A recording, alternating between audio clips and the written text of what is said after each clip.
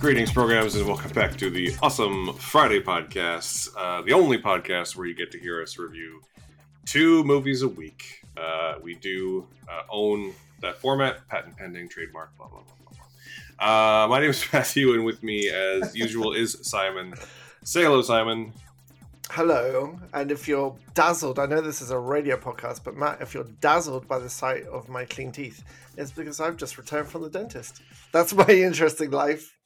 That's exactly what the film lovers come here to hear about. So, well, this is the first dentist trip as an adult where I haven't been up to my eyeballs in Ativan. So I feel, the second. This is the second. So I feel like that's a personal victory.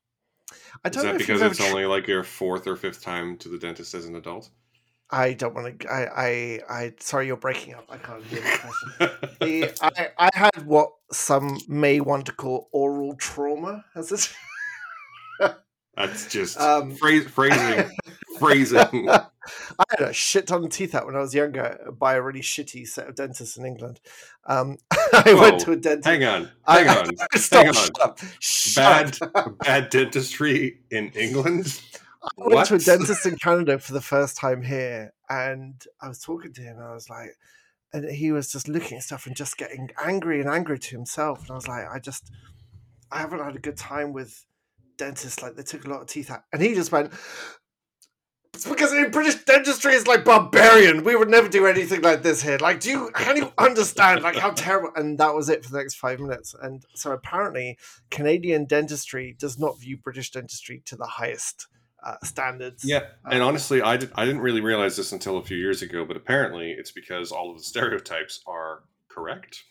Well, unless you're like very wealthy, unless you're very wealthy. I don't know about that, because the stereotype of English people having buck teeth all over the place, that's certainly true for many people. It's true for many Americans as well. It's true for many, many other people. Well, but in America it's true because nobody can afford it. But, well, I mean, that's true, but the result of all this, and also thanks to my genetics, my canine teeth actually grew in front of my other teeth. So I had full on, for about 2 years, I had actual werewolf teeth, like in front of my jaw, like actual like vampire fangs. Well, top and bottom set, so I could crack nuts with them. I could put like a nut between them and crack them down. And they took all of those out. They took like 8 teeth at one time, and I wasn't even asleep for that. And I'm just going to go ahead and say it. You could crack a nut between them. Title of your sex tape. Anyway. No, title of my sex tape is definitely oral trauma. So I went to after much haranguing by my wife, I went to the dentist, and I was like, look, cards on the table. I'm a big baby boy. Like, I hate this. I hate you. I hate this. I have a terrible gag reflex. There's another title of my sex tape. I don't want to be here. Title of my sex tape. And the dentist was like, well, do you want some Ativan? And I'm like, can I have some Ativan? He's like, sure, how much do you want? And I'm like, some? Or like, he was like, I'll just give you like 10 tablets. I'm like, just take half and see how you do. So, no, take 2. Take 2 and see how you do. So next time I went to the dentist, I took 2 Ativan. And you're meant to take them an hour before you go. And I've never taken Ativan before. I haven't really done any kind of drugs. I did speed once because someone spiked my drink. I don't smoke marijuana. I drink and I smoked tobacco, but beyond that, like, I haven't done any normal drugs. So my body's a temple, sort of Taj Mahal in shape, but still drug free. And for the hour going up to this appointment, I'm like, wow, maybe my metabolism's so fast, maybe nothing's happening. And then the world started just like sinking, and I'm like, oh, that's awesome. And I remember being taken in by the arm to the dentist. I'm like, hey man, what are we doing today? And then he laid me down, and I sat there and I listened to a podcast. I'm like, I'm just going to listen. He's like, yeah, you carry on. I was in there, and then I came home and completely tripping my balls off, and I put on I put on Spiritualized. I don't know if you know Spiritualized. They're a British alt, like electro band from the late 90s. Yep. And I put on Flight of Nova, which is basically a game where you're a space trucker. You fly between space stations and a planet. And like I've never tripped balls before, but I was there and I could feel my face hurting from my smile. I'm lying like on the couch for the next 2 hours with music on almost in the dark, flying around in space. I was like, oh, it turns out Ativan's really cool. I sure hope I don't get addicted to that. So each time I've taken Ativan, but then my wife went away for a few days, my filling fell out, so I had to go back unmedicated, and I got through it. So now I'm like, the problem with Ativan is that it kind of takes away the whole rest of your day, and I certainly couldn't record a podcast, so I went unmedicated. So I'm a big boy, what you're brave saying boy. is you've graduated to adult dentistry, adult competent dentistry. I feel like, yes, the dentistry, they're so nice. I've got a cleaner called Aaron who's just lovely. The dentists are like lovely. Everyone's just lovely, and that's even unmedicated. So it's nice. It's nice to be back in the cycle of just once every 6 months. That's I mean, that's very much what our movie loving audience is here to hear. Oh, about, come on. so. They're here for the banter. They're here for the no homo love between two straight men. And like with the fact we talk about movies is secondary, I'm sure. That's actually probably true. We do you are my platonic life partner. It's true. Yeah, baby. Thanks, babe. Yeah. So I suppose we should talk about movies, unless you want to tell me how you are in a long rambling monologue about oral care, title of your sex tape. No, actually, because I have simultaneously a lot going on and very little going on. It's a weird combination of lots of boring, stupid shit that is not interesting, even to me. So I don't want to talk about it. Sure thing, buddy. I do, I said on a podcast before that, my goal for the year was to start getting back into physical media. Title of my sex tape. And so I went from owning 0 Criterion editions to now owning like 8 or 10 in the span of like a month. So I should really stop that. Should you though? No, probably not. It's just expensive. Everything's expensive. Inflation's a bitch, man. Mm-hmm. And I dug out, like, I actually have a shelf full of DVDs. So I found like my old I have the Godfather special edition DVDs from like 20 years ago. Ooh. And a special edition of Ben-Hur from like 20 years ago. And a few other things like that. I still have, I think we talked about even last week, my special edition of Total Recall in the metal Mars shaped tin, which is a DVD from, that's again, pretty like, sweet. It's like a 20 year, it's like a 10-year anniversary. The movie came out in like 92, so I think this is like a 10-year anniversary in 2002. And that just made me crumble into dust like I was one of the bad guys in an Indiana Jones movie. But yeah, I'm just watching movies. I just finished up coverage, so by the time you hear this, I will be finishing up my coverage of the Sundance Film Festival. I managed to actually cram in exciting. 6, or depending on how tonight and tomorrow go, 6 or 7 films, which is sort of more than I anticipated. And I will be recording a special episode with Rachel tomorrow because she also is attending Sundance. So look for that on the feed later in the week, or middle of the week, probably. Oh, yeah. Rachel, again, I don't know why we have to keep pointing this out, but she's basically part of the crew now. She's just on the show, and that's just how it's going to be. Whether she likes it or not, we've adopted her, is what you're saying. That's true. And she's also the editor of Exclaim, and it's not a coincidence that I now have a byline on Exclaim. So if you want to hear about the new Apple TV Plus TV series Shrinking, I have a review that got published. I guess Friday morning it got published. So there's a thing you can go read that I wrote that I got. It's something feels wrong. Something feels very wrong about Harrison Ford in a light comedy TV show. But he's so good. He's so good in it. Really? Yeah. Oh, good. Yeah. I think in large part because he's an old man now, and so a lot of his role is basically saying contemporary things incorrectly, and he's really, really good at that. Like just delivering those kinds of lines very deadpan, and having like the younger people in the cast. There's one younger person in the cast in particular who he interacts with a lot, and he'll say something and she'll be like, "That's not what that means." It's funny, literally every time. But the show is Cool. good, and you should watch it, and you should read my review of said show. So go do that. I'll link it in the show notes. I definitely will. Yeah. So what are we talking about this week? So this week we're starting out. This is, I think, our first week where we're talking about 2 new movies from this year. We're not catching up on anything. We're slightly catching up on one, but it's still a 2023 movie. Well, I know. Is it yeah. So the one movie premiered, like had its world premiere in December, but went wide, like was released to the general public in 2023. So it's a 2023 movie. Right. And the other is the new Netflix thing that came out this weekend. That's what we're going to start with.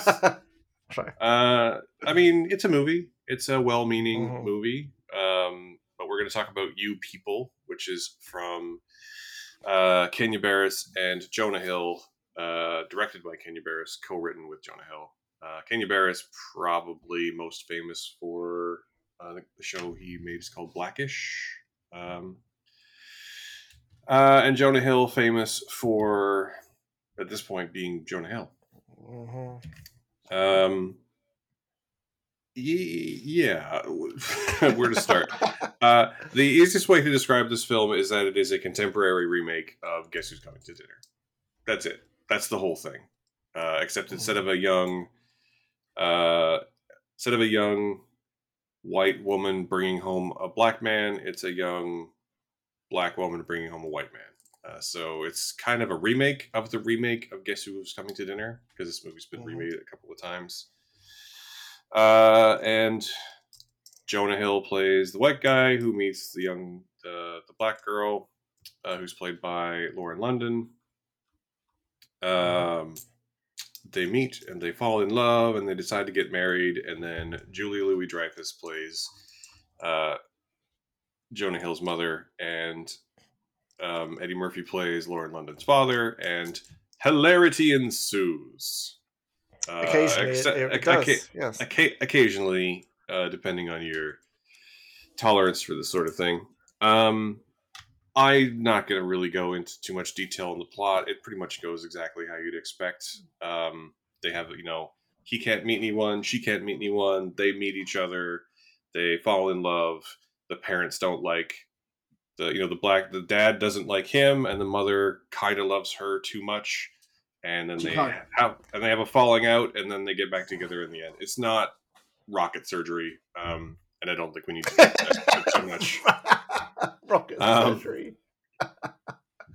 But I mean, yeah, I'm gonna let you. So I think you like this film. I'm guessing slightly more than I did.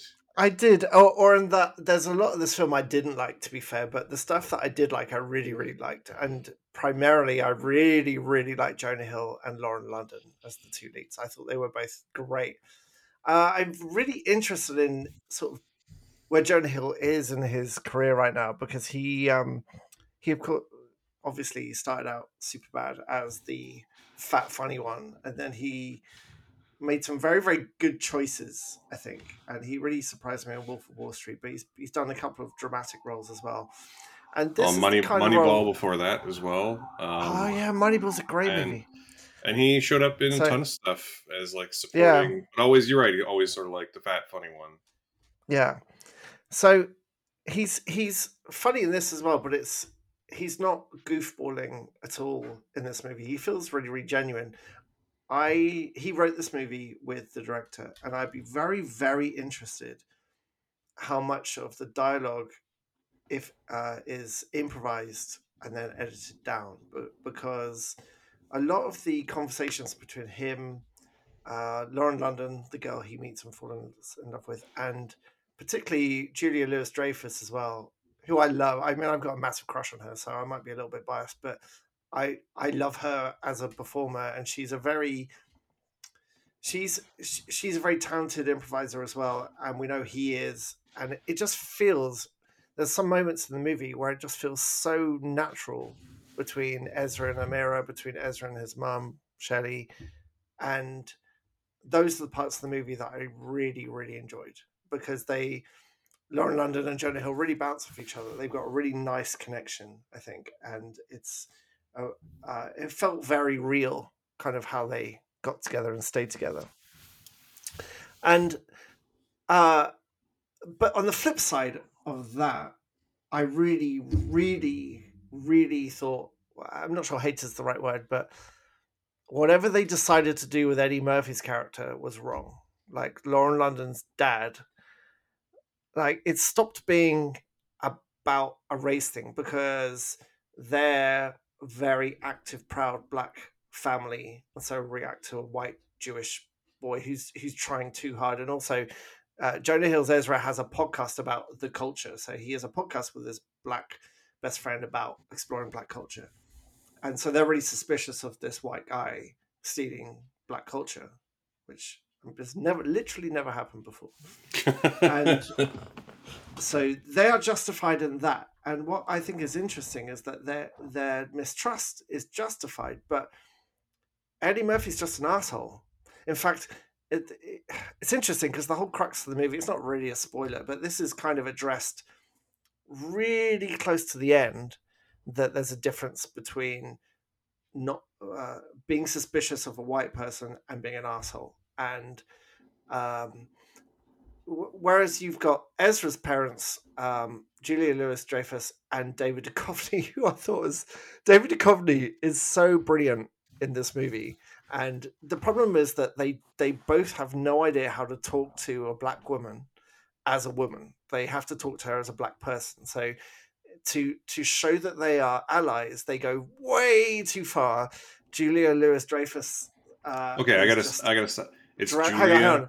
Oh, Julia Louis yeah? Dreyfus. Am I say Louis Dreyfus? Yes. Louis? It's Louis Dreyfus? It is.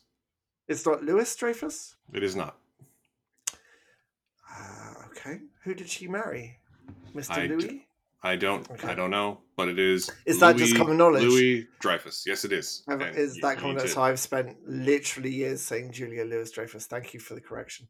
You're welcome. You only said it 3 or 4 times on the record here, so it should be fine. Well, no one heard it.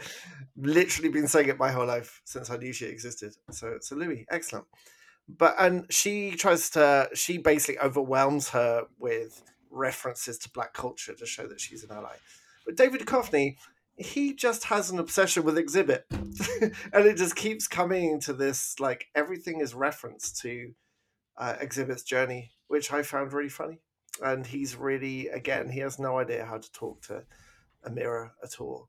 And so in the, it's coming when they both stand up to the other's parents. Jonah Hill stands up and does his thing, and Lauren London talks about her thing, and the movie was kind of ruined for me with, I don't know what Eddie Murphy was doing with this performance. First of all, he's really understated. Sometimes he's almost mumbling. You can't actually hear what he's saying. But it doesn't feel like he's genuinely being a person. He's just trying to be the biggest asshole he could be, which is I just didn't like that part of the movie at all. Didn't work for me at all. I felt it stopped being about race then. It stopped being about a gentle exposure to the other race, and it felt like, what's that movie, Meet the Parents? It was just turned into Meet the Parents, where Eddie Murphy was just Robert De Niro. Yeah, that's probably the part of the movie that worked the least for me as well. And I don't know if it's a letdown just because it's Eddie Murphy and he is very understated. And I might go even so far as to say a little flat. No, I agree totally. Because like normally he's so flamboyant, in this movie he's just not that. So I do kind of wonder if maybe it is an expectational letdown. But the bigger problem really is that the character is kind of a dick. He's kind of an asshole. And I do think actually one of the best scenes in the movie is the scene where Jonah Hill finally calls him out for it.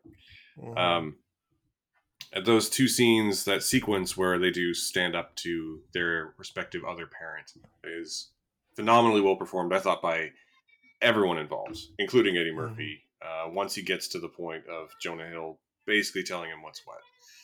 Mm-hmm. And there's no one better in the world than Julia Louis-Dreyfus for doing cringe face. Yeah. You know, there's no one who can make that smile that also says, "Oh shit, I fucked up." Yeah. You know, than Julia Louis-Dreyfus, and she does it. She has to do it a number of times in this movie because she's the overbearing Jewish mom who's way too like overcompensating in the like in every situation. And like I thought she was really good. I didn't actually think I'm not going to say that David Duchovny was bad, but I do think he was clearly thinking he was in a different movie than he was, if that makes sense. You know, like, I mean, he's but barely in it, though, to be but he's fair. barely in it. This is the other problem that I really have with the movie is that you're right. Jonah Hill and Lauren London are both great. They're both really genuine, sincere performances. They're both really well fleshed out characters just through the way they interact, like not through any exposition, but through body language and the way they interact and the way they talk to one another. So even though a good portion of their relationship is sort of montaged over, they still feel like really well fleshed out human beings. And the dad, Eddie Murphy and Julie Louis-Dreyfus, are also reasonably well fleshed out, and literally everyone else could have been a cardboard cutout in this movie. Mm-hmm. Mm-hmm. Um, David Duchovny is fine, but like it could have been anybody. And Mm-hmm. there's a sequence with there's a bunch of people who cameo in this movie, and like Elliot Gould is in this movie, and he shows up for like 10 seconds and no lines. And like why would you waste a chance to have Oh my Elliot god. Gould in your movie? Seriously, exactly what I was thinking after. Well, first of all, I thought Elliot Gould was dead. So seeing him in this movie was a shock. But I thought actually that can't be Elliot Gould because who uses Elliot Gould for like 10 seconds in total? Who Yeah, and who and does that? this and the same thing. Like the most fleshed out of these cameos is probably Mike Epps, who does have a couple of scenes and Mm-hmm. does get to be the guy, like the inside man who says to Eddie Murphy, like, no, maybe you are being an asshole.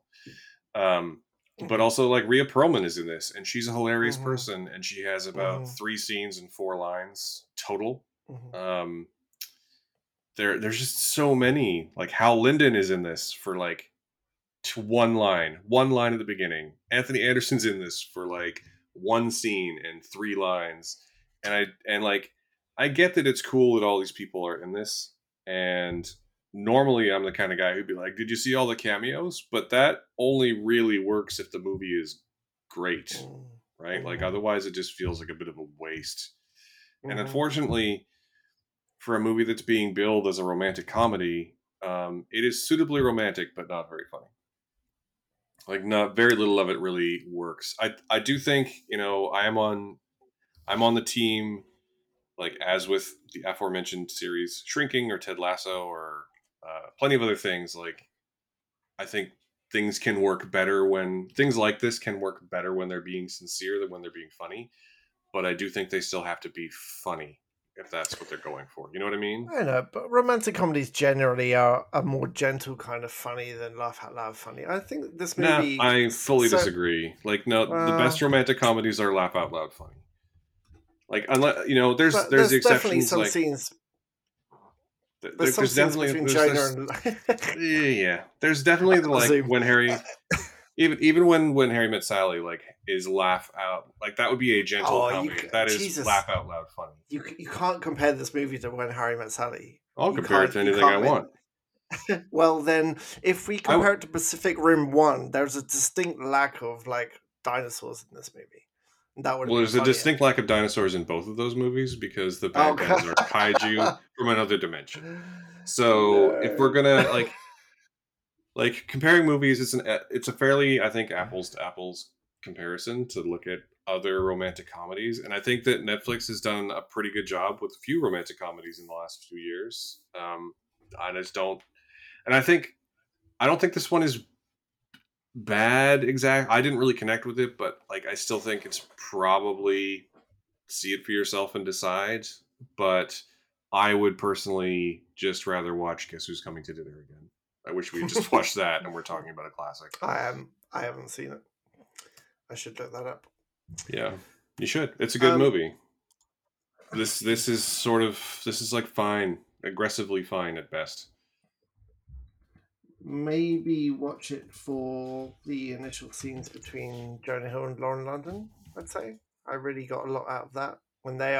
There's quite a nice section when they go from like first date to going steady, and Mm-hmm. how that builds is really nice. It doesn't feel like fake at all, especially as in his first date, he is trying to clearly be something he isn't, and then you actually see him soften up a bit and become a bit more genuine with her. Oh, Sidney Poitier, that and Catherine Hepburn, of Yeah. course. It's funny you say that too, because I would actually argue that it would be better to just watch assume the first half, because you can, like, from our description, you should be able to figure out what the first half is, and then just watch the back half, because most of the good performance stuff comes in the last act. And the first act I felt was quite shaky, and the second act was a bit like, and the whole thing is overlong. Like, it's almost two. It's only a couple minutes short of 2 hours long, and this is one of those ones where, like, I think maybe like a tight 90 or a tight 100 minutes might have been a better choice. Do you know what I mean? Like, and I'm usually the guy who says, like, let it go as long as it needs to go, man. But like this one only needed to go 90. Yeah, to be fair, it's a bit flappy. I would say first half, because it's got less Eddie Murphy and Neil Long in it. Like, they're just rude. There's no more to their characters than rude, and I don't like rudeness as a way to greet someone. Well, I would there's say no real aspect of like being suspicious or like, it would have been interesting. We've already know that Eddie Murphy's character is painted as this hyper real, hyper aware of culture person, but Nia Long, they could have written her to be like the intermediate, a bit more passive, a bit more nice. They could have written her to be a character at all. Okay. Cardboard, you say? Yeah, I mean, I like Nia Long. I think she's a great actress, but she's not really doing very much in this film. She has less time than David Duchovny, who has basically no time at all, and that's only because, and he only has the time he has because he got a recurring gag, really. And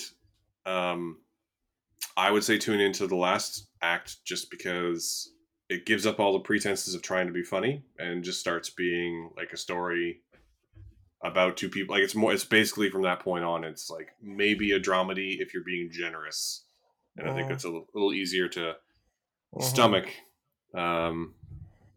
given that it's meant to be funny. Like, because it's just not very funny. Like, since I didn't laugh. I think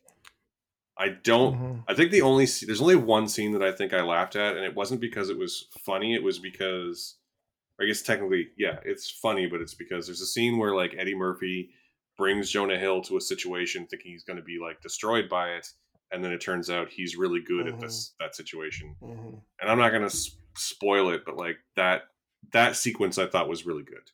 But that was really the only, like, really funny bit for me. I don't know. It's a shame, because like it is super well meaning, and I do think Jonah Hill is really good, and I do think Lauren London's really good, and I think Julie Louis-Dreyfus is really good, and I think Eddie Murphy was really probably doing exactly what was asked of him. Yeah, and I just don't think it was. I don't think it comes together at all. I would honestly rather watch, if I was gonna recommend a remake of Guess Who's Coming to Dinner, I would say watch the one with Ashton Kutcher and Bernie Mac, because it's funny. I don't know if it's a good movie, but it's at least funny. Or maybe it isn't. I don't know. The movie's like 20 years old, and I haven't seen it in like 20 years. So I will say as well, technically this movie was not a well-made movie.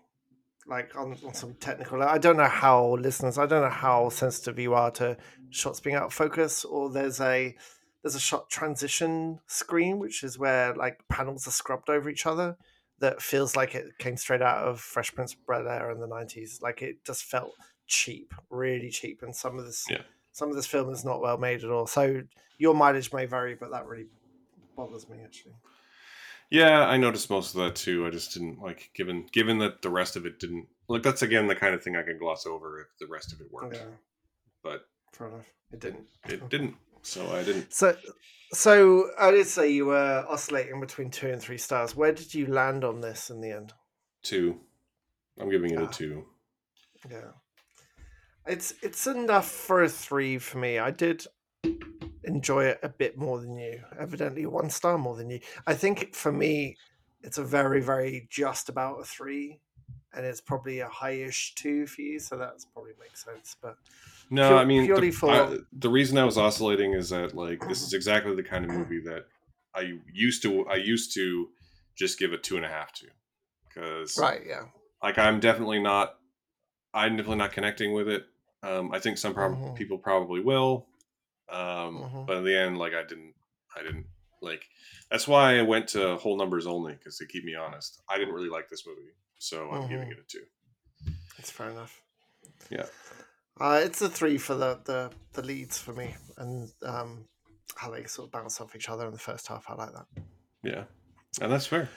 So, Andy Rants on Netflix. If you have Netflix, you own this movie. That's the joy of the streaming model. You now have paid for this film, so you don't own it. You just have access to it until they decide they don't want to pay the residuals anymore. But that's true. Oh, they're not Warner. They usually keep things on. Yeah, usually. So far, anyway. So far. So yeah, it's there. It's there if you want it. What a box quote. It's there if you want it. Yeah. Title of your sex tape. Let's move on. Yeah, that was pretty accurate, actually. Me screaming at my wife. Yeah, sounds about right. Well, let's move on to our second film of the night, which is our very slight catch up from the early part of January. We're going to talk about a movie that we both really liked, which is the killer robot movie M3gan, or if you prefer, M3gan. Capital M3, capital G, capital A, lowercase n.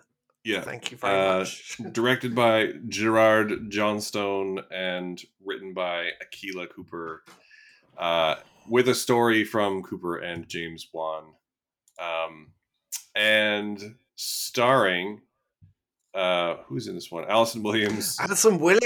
Who's great. He's fantastic. And Violet McGraw, who you regular listeners will remember. She was in The Haunting of Hill House, which Simon still has not watched, as far as I know, because he's a giant wuss. Come on, I watched this. Yeah. This is not a scary movie, though. Although, she was also in Black Widow and Dr. Sleep and a few other things. Okay. Along with Ronnie Chiang, and then a young dancer named Amy Donald and another young person called Jenna Davis, who are the body and voice of M3gan, respectively. And this is a movie where a young girl who's just lost her parents is given, like, her custody is taken by her aunt, played by Allison Williams. And Allison Williams happens to be a genius roboticist who works for a toy company and has been developing this young robot companion for children named M3gan, and she decides to use her grieving niece as a beta test, basically. What could possibly go wrong? And what could possibly go wrong? This is a film which is exactly the film that is being advertised. They have a robot, and as the robot gains awareness, it corrupts its core mission of protecting the young girl from harm by basically eventually turning to killing people. And it is a fucking blast from start to finish. It's a tight 102 minutes, and there's nary a wasted frame.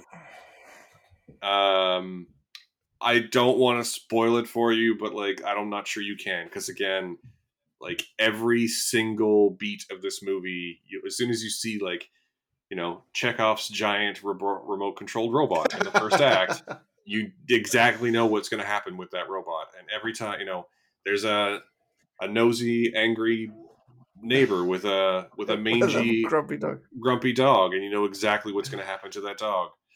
And Alice Williams and Violet McGraw sell every goddamn second of it. Every Yeah. second of it. That's the Uh, key, isn't it, with this kind of film, is the actors need to be in on it, and Alison Williams is actually in on it. And also, I really thought a big part of this were Brian Jordan Alvarez and Jen Brown as the other engineers of Megan, mm-hmm. who also give us, like, if we see that people are scared of the threat, then we are scared of the threat. And between the three of them, they have some really wonderful moments where they start working out that what they have built a monster that they possibly cannot control. And it's you're completely right in that it's such a well-made, well-written movie. I just want to say that first of all. Yeah. Like, Blumhouse is really good at making good movies. Like, their quality is very, very good at their films. And every I mentioned in a last movie how I do find that I am quite sensitive to technical things not being good. But when they are good, like really good, it is a genuine like pleasure to see a well-made movie. And it's just written and edited and directed brilliantly and acted brilliantly. And uh, you feel like it wants the audience to have a really good time, because it's not the kind of horror where you've got a threat and the threat scares you. I It's would the I kind would of go so far as to say it's almost not even horror.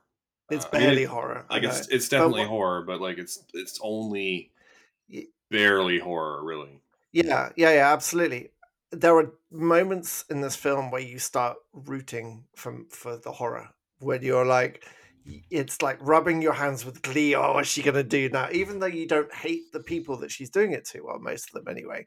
Yeah, Some of them you do, but I think the movie's it's actually really smart in that basically everyone she murders, you can basically be like, yeah, murder that person, yes, murder yeah. just Murder the hell out of that child. murder the hell out of that person, Megan. Like, yeah. The neighbor has an angry dog. Oh, I guess the neighbor's Bye gonna bye. die.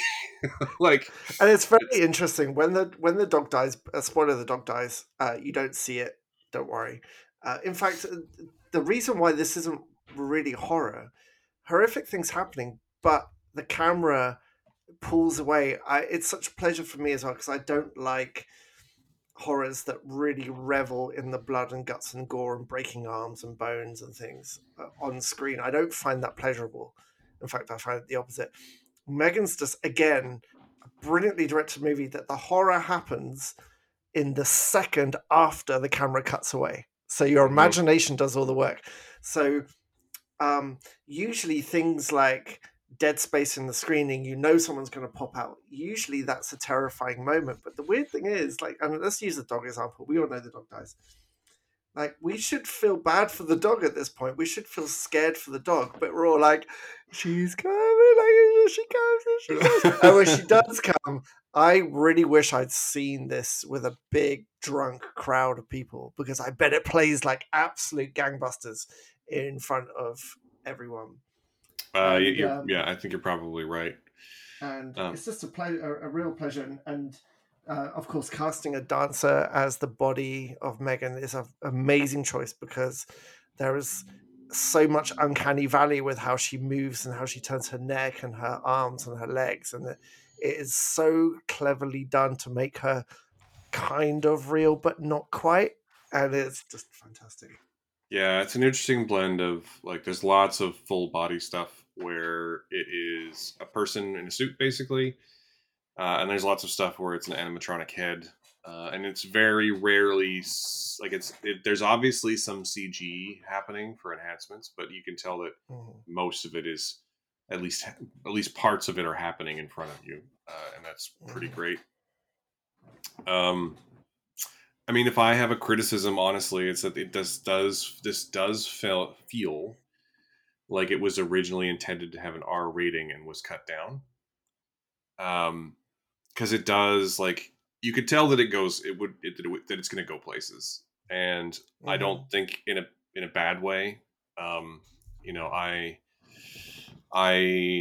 am much better with horror than I used to be fair, but you can definitely tell that, like, there was some creative stuff going on that got cut for the rating, and I don't necessarily think that that's a bad thing, because I think this is a pretty perfect gateway horror for anyone who's Yeah. not great with horror, basically.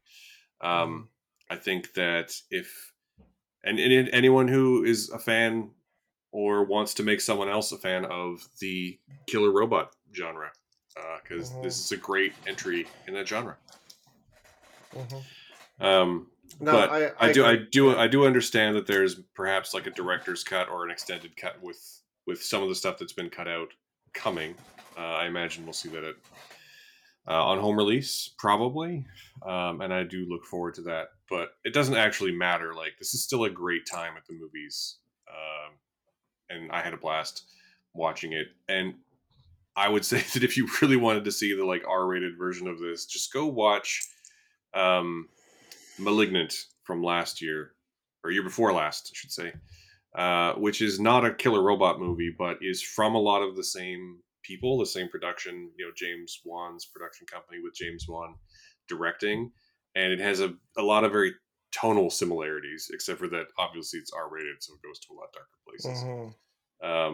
But like, the bad guy in that one is just as ridiculous, and moves really interestingly. And I can't recommend either of these films enough, really. See, for me, it's stronger that it is cut down to meet the certificate. I don't need my horror to be horrific. Does that make sense? I don't need to see anything. My imagination is far more powerful, and it's so much more fun in this current state. Maybe is there a director's cut coming? Is that a thing that's happening? I've someone mentioned something about it on Twitter, so I think Right. in a way where I don't have any knowledge of it, I think it probably yes. Because I See, think I don't. also I. this is a movie that got dumped in the first week of January, so I don't Mhm, think they necessarily had a ton of confidence in it.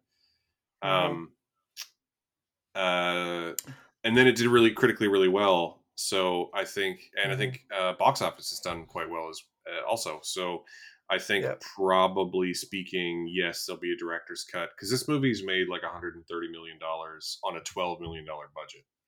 So, like, Whoa, nice. there's already a sequel been greenlit as well. Yes, I'm very excited about that. All I want from the sequel, because there's a few moments in this where there's some spontaneous singing, and let me tell you, to have this doll singing, there's this wonderful mix of this is amazing and this is creepy as hell.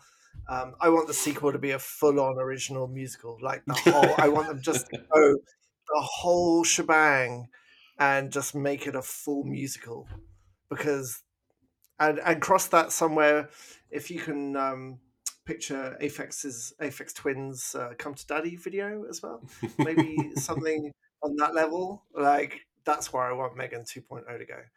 It's got tons of potential. It's got a great final frame. I've got one story criticism. There's one big thing that's shown at the beginning that should have been the payoff at the end and was not, and I don't know why it wasn't, and I can't say any more without spoiling. It's a minor thing, but I'm I'll going to tell ask you you off about air. this off Yeah, air, I'll because tell I you don't know off what you're air. talking about. Yeah, but it's a minor thing, and it's absolutely the kind of movie I'm going to buy and rewatch over and over and over, because it's just such a fun time, and it doesn't make you feel bad, even though there's a few like horrific bits, but really, a lot of it's in the imagination. A lot of it is threat rather than actual carrying out the threat, and it's just so brilliantly made. It was such a pleasure to watch this film. Yeah, it's great, and I can't recommend it enough. Yes, It's a very strong start to 2023, and it it really is is. a very strong start to the horror prospects of 2023. Hmm. And Allison Williams now has been in, like, she's I think pretty well established as a a bit of a horror icon, having previously starred in both Get Out and The Perfection, which I never saw the whole thing of. But she has what, like 1, 2, 3, 4, 5. She's got 5 credits, five film credits, and 3 of them are horror movies. And What's the other one? She has a credit in a short film, and then she was in a film in 2020 called Horizon Line, Swedish film. Get Out and The Perfection are both, and this are all horror. Oh, okay. Oh, I'll be sure to check that out. Yeah. That looks good. Horizon Line looks really interesting. Yeah, it's Swedish apparently. The Nordic peoples make interesting movies. Oh my god, she played Kate Middleton in Will and Kate before Happily Ever After. Is that her? And what, have you actually seen that? Yes. In 2011, I believe I watched part of it, yeah. Oh. And she was Peter Pan in Peter Pan Live. Yeah, that I knew. Because that was after Girls. She's, fantastic. Her big breakout being Girls. I wanna work through her filmography. I thought she was great. Yeah. Good. How many stars are you going with M3gan? I will give M3gan 4 stars. Yes, I'm also giving 4 stars. Yeah, I'm at 4 stars. A wonderful, fun-filled 4 stars, and I think I'm only not giving 5 because I really get the feeling, based on previous Blumhouse stuff, that they're really going to push the boat out for the sequel and make it even more crazy. And I think that's going to be a solid 5. So I need somewhere to go for the sequel. So this is a 4, and maybe now, Jason Blum, if you're listening. Which I'm sure you are. I love Blumhouse. You once said that when you made some more money, if you were successful with projects, you would seriously move into development for Happy Death Day 3. I feel like you've made a ton of money in the last couple of years. You've been very successful. It's time for the Scooby Gang to get back together, and please give us the end to that trilogy. If you haven't seen Happy Death Day, this was yet another Matt I Told You So, which I avoided for a long time because I thought it sounded shit, and then I watched it and realized it wasn't. Then I watched the second one the next day, and I've been in love with those 2 movies ever since. Yeah, and I did tell you so. You did. And then he also made Freaky, which I know you love as well. Oh yeah, also Freaky's pretty great. He actually, Christopher Landon, the writer-director of Happy Death Day, has another movie coming out this year called We Have a Ghost, which is meant to be... Oh, is that him? Fantastic. It's coming out later this year. I've heard good things about that. Yeah, I haven't heard very much, but it's him, and it's coming out in February on Netflix, so we will probably be covering it. Yeah, boy. Probably. Okay. So yes, go watch Megan if you can with a group. If it's still showing, I'm not sure it is, but it is. It came out on demand, and it is technically still in theaters. Yeah. So if you have a chance, see it with a big group. But either way, I would fully recommend seeing it. 4 stars. Yeah. 4 stars. Excellent. Good. So what have you got coming up apart from Sundance? Oh no, Sundance is done now, isn't it? So what have you got for next week? What do you want to watch? What's on your watch list? I have no idea. I'm working through. My goal this year, one of my other goals this year, is to watch more Indian cinema. So I'm in the midst of watching Padmavat, which I'm very much enjoying. And I also just sent out a thing to a bunch of people I know from the who are Indian, and said, like, tell me what to watch. So I'm assembling a watch list for myself. Nice. And I don't know. We were gonna watch Infinity Pool, but you said no. But I you and me. Yeah. I thought you watched it last night. I did watch it, but you pieced out on talking about it here. Oh yeah, I'm not watching. I watched the trailer and it's like, I'm never ever going to watch that film. Yeah, but I felt the same about. It's not exactly the film that's been advertised. So is it good? Yeah, it's good. It's definitely good. Okay. Excellent. I'm going to be finishing Station 11 very soon. I've got two and a half episodes left. Yeah, and that's been wonderful. So that's my week. That's and you're about a year behind, so that makes sense. And you have the great pleasure of watching The Last of Us episode 3 as of the day this podcast comes out. So I look forward to your reaction to that, because it is. Oh, that's your favorite episode, isn't it? It's my favorite episode of the whole series, and because it's the best episode of the whole series. Okay, I'm enjoying that so far. It's very good. Yeah. Anywho, well, I think we're gonna wrap it up there. We will be back with a show about Sundance, myself and Rachel, and then Simon and I will be back next week with 2 other films.